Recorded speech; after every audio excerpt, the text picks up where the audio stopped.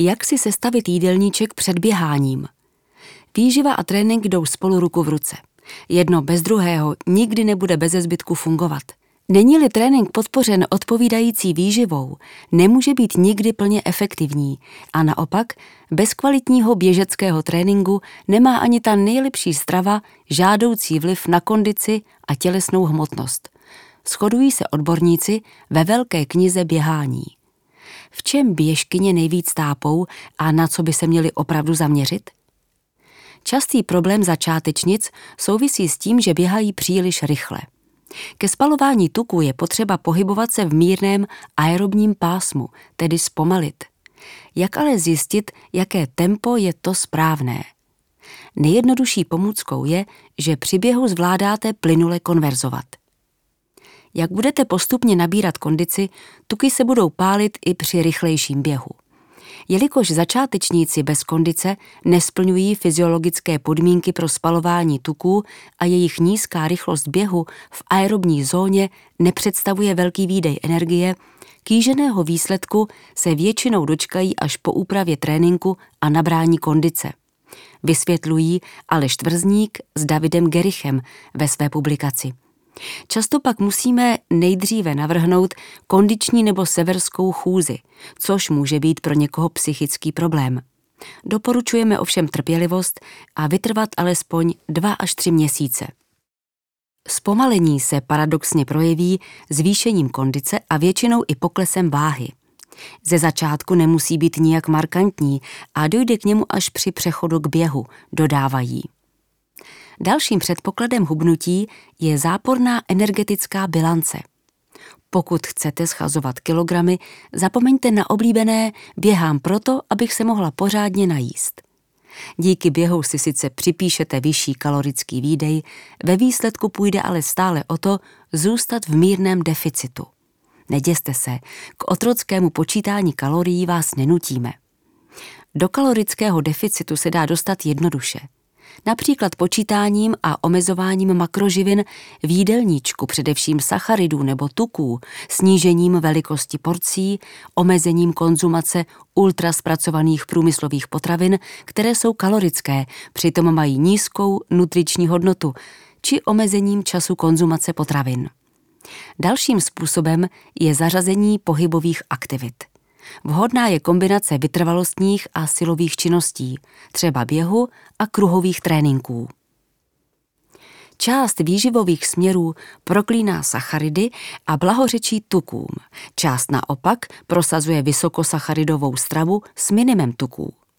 Pro zdravou a úspěšnou běžkyni jsou oba extrémy špatně. Jídelníček musí být pestrý, neobejde se bez vyváženého poměru všech makroživin, sacharidy 50 až 55%, tuky 30%, bílkoviny 10 až 15%. U běžců lze v případě sacharidů dokonce přimhouřit oko ještě nad 60% podílem v jídelníčku. Díky zodpovědné konzumaci sacharidů budete mít nejen dostatek energie pro trénink a mozkovou činnost, ale zároveň budete efektivně regenerovat. Není ovšem cukr jako cukr. Když se řekne, že by sacharidy měly tvořit asi polovinu jídelníčku, neznamená to cpát se od rána do večera koblihami, sušenkami, pizzou a zapít to limonádou. Všichni lidé a běžkyně toužící po hubnutí obzvláště by měli upřednostnit takzvané komplexní sacharidy. Najdete je v obilovinách, pečivu, celozrnné rýži a těstovinách či luštěninách. Mají nižší glykemický index a vyšší obsah vlákniny, takže zasytí po delší dobu a nerozkolísají hladinu krevního cukru. V praxi to znamená, že vás po nich nebude pronásledovat vlčí hlad. Ale i jednoduché cukry mají v běžcově jídelníčku své místo. Hodí se pro rychlé doplnění energie v průběhu závodu nebo naopak bezprostředně po něm či po tréninku, a to k doplnění svalového glykogenu a rychlejšímu nastartování regenerace. Jedinou výjimku tvoří lidé, kteří běhají za účelem hubnutí.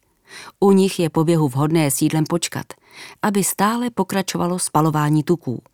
V každém případě by ale jednoduché cukry měly tvořit maximálně 10% příjmu denní energie. Pozor na skryté přidané cukry v průmyslově zpracovaných potravinách, ale i na ty v ovoci nebo mléčných výrobcích. Čím je závod delší, tím víc je třeba nad stravou přemýšlet. Samozřejmě to ale neznamená, že si večer před 5kilometrovým během dáte vepřok knedlo zelo a ke snídani míchaná vajíčka. To by se vám patrně 2krát dobře neběželo. Obecně jsou k předzávodní večeři skvělé těstoviny s menším množstvím bílkoviny, kuřecí maso, kvalitní šunka, tuňák a rajčatovou omáčkou. Jedná se o sacharidové jídlo, kterým dotankujete poslední zásoby svalového glykogenu. Bílkoviny zafungují jako ochrana svalů a zasytí a rajčata jsou plná antioxidantů, které likvidují volné radikály a mají pozitivní vliv na regeneraci. Zároveň je celé jídlo lehce stravitelné. Ke snídani před závodem se hodí doma připravená ovesná kaše z mléka. Ty kupované bývají zbytečně plné přidaného cukru, doplněná trochou čerstvého nebo sušeného ovoce. Úplně špatnou volbou ku podivu není ani bílé pečivo s máslem a džemem. Doplňte ho ještě trochou mléka, jogurtu nebo tvarohu. Ostatně právě na něm funguje mnoho našich předních běžců. Přestože se obecně doporučuje celozrnné pečivo, před závodem se moc nehodí kvůli vyššímu obsahu vlákniny. Vláknina je hůře stravitelná, déle leží v žaludku a zároveň zrychluje pohyby ve střevech. To by se při závodě mohlo vymstít v podobě zažívacích potíží.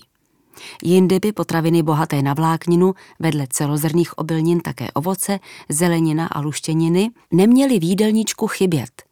Denní příjem by se měl pohybovat mezi 25 a 30 gramy, v čemž má většina lidí rezervy.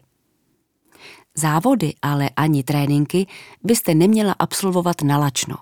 Dejte si pár piškotů, malou misku cereálí s jogurtem, ovocné smoothie nebo půlku banánu či mysli tyčinky. Nutriční specialistka Nikola Hauerová varuje.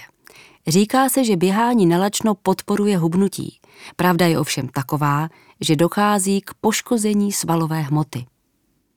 Pokud je mezi snídaní a startem delší časový interval, sněste třeba ještě banán.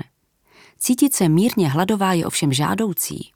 Častou chybou je podle tvrzníka s Gerichem konzumace energetických tyčinek či jiných na energii bohatých potravin až těsně před startem závodu, nebo dokonce v jeho průběhu ve snaze maximalizovat množství využitelné energie pro následný výkon. Jenže na to už je pozdě.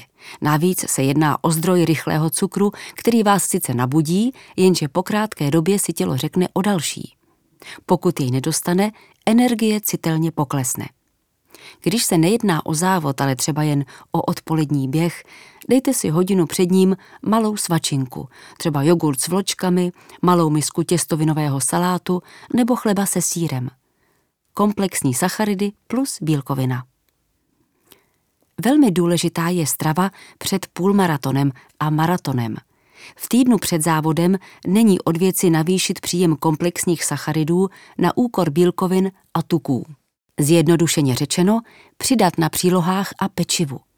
Cílem je opět dostatečně se zásobit svalovým a jaterním glykogenem. Sacharidy jsou limitujícím zdrojem energie pro vytrvalostní výkon, protože jsou nezbytné pro kompletní spalování tuků a běžec jich má relativně malou zásobu.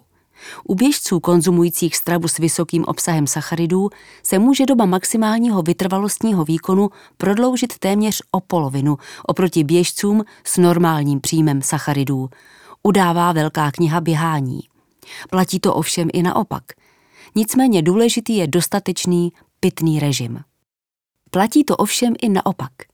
Neméně důležitý je dostatečný pitný režim. Závod na 5 kilometrů zvládnete absolvovat bez jakéhokoliv občerstvení. Zejména za teplých letních dní se na občerstvovačce alespoň napijte jontového nápoje, 2 deci stačí. Při 10 už je to žádoucí. Dehydratace snižuje výkonnost a mohlo by se vám udělat špatně. Klidně zpomalte, udělejte pár kroků, ať se ve spěchu nezakuckáte. Jiná situace nastává při závodě, který lze subjektivně vnímat jako dlouhý a náročný. Tehdy můžeme v průběhu podávat sacharidy, které nám ušetří zásoby glykogenu ve svalech a játrech a oddálí únavu. Z hlediska stravitelnosti je lepší přijímat sacharidy v menších dávkách a s vyšší frekvencí. Ke vstřebávání glukózy pomůže ještě sodík v hypotonickém nápoji. Mějte při ruce energetický gel, lepší je koncentrát doplněný o malé množství tekutiny, či tabletu, někdy je pořadatel při závodě nabízí spolu s ovocem. Pokud se pro jakýkoliv umělý preparát rozhodnete, nejprve ho párkrát vyzkoušejte během tréninku, který by měl být dobou trvání shodný s plánovaným závodem. Přírodní alternativou jsou rozinky či datle. Zásoby glykogenu a tekutin jsou po výkonu vyčerpané, proto je dotankujte. Nutriční specialistka doporučuje. Využijte takzvaného anabolického okna a bezprostředně po závodě nebo tréninku si dejte rychlé sacharidy doplněné o bílkovinovou potravinu. Ideálně si dejte banán, sušené ovoce, ovocnou tyčinku a k tomu přidejte mléko, jogurt, případně protein. Můžete si dát i proteinový nápoj se sacharidy, kterým se zároveň doplní ztráty tekutin. Jednoduché sacharidy poslouží k doplnění svalového glykogenu a započnou regeneraci. Bílkoviny ochrání svalovou hmotu. Zhruba za hodinu by mělo přijít plnohodnotné jídlo složené z komplexních sacharidů, v první řadě bílkovin, pro zajištění přísunu aminokyselin k opravě a výstavbě svalové tkáně. A chybět by nemělo ani menší množství tuku. Zeleninový salát je málo, pokud ho ale doplníte pořádnou porcí bílkoviny, jako je kuřecí maso, tuňák, vejce nebo cizrna a pečivem či těstovinou, získáte kvalitní pokrm. Je-li jídelníček běžkyně vyvážený a pravidelný, žádné doplňky stravy nebo speciální výživa nejsou potřeba. Ženy by si také měly dát bedlivý pozor na dostatečný energetický příjem se zastoupením všech makroživin. V opačném případě totiž hrozí poruchy příjmu potravy a další potíže. Neadekvátní příjem energie může v kombinaci s náročným běžeckým tréninkem vyvolat poruchy menstruačního cyklu spojené s hormonální dysbalancí. Konečným důsledkem je řídnutí kostí s vyšším rizikem únavových zlomenin a později i osteoporózy. Tato rizika dále zvyšuje nedostatečný příjem vápníku, který je u žen také velmi častý, upozorňují Tvrzník s Gerichem.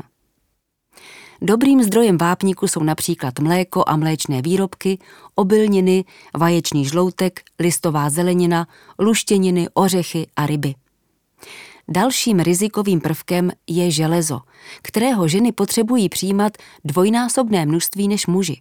Má na starosti transport kyslíku k buňkám pracujících svalů, je součástí hemoglobinu v krvi a myoglobinu ve svalech.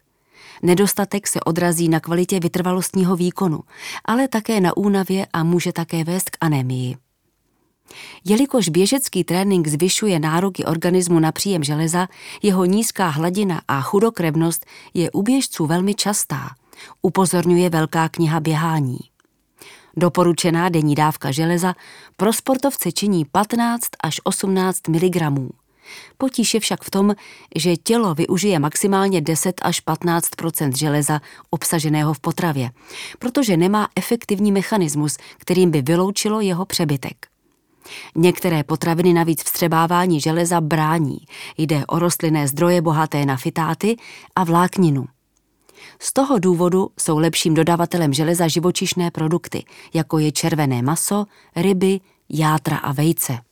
Absorpci železa z rostlinných zdrojů lze zvýšit současnou konzumací potravin s vysokým obsahem vitamínu C. Příjem železa je třeba hlídat zejména při menstruaci, kdy z těla mizí spolu s krví. Speciální pozornost by mu měli věnovat také vegetariáni. Nedostatek minerálů, především železa, selenu, zinku, vápníku a hořčíku, může způsobovat poruchy imunitních funkcí.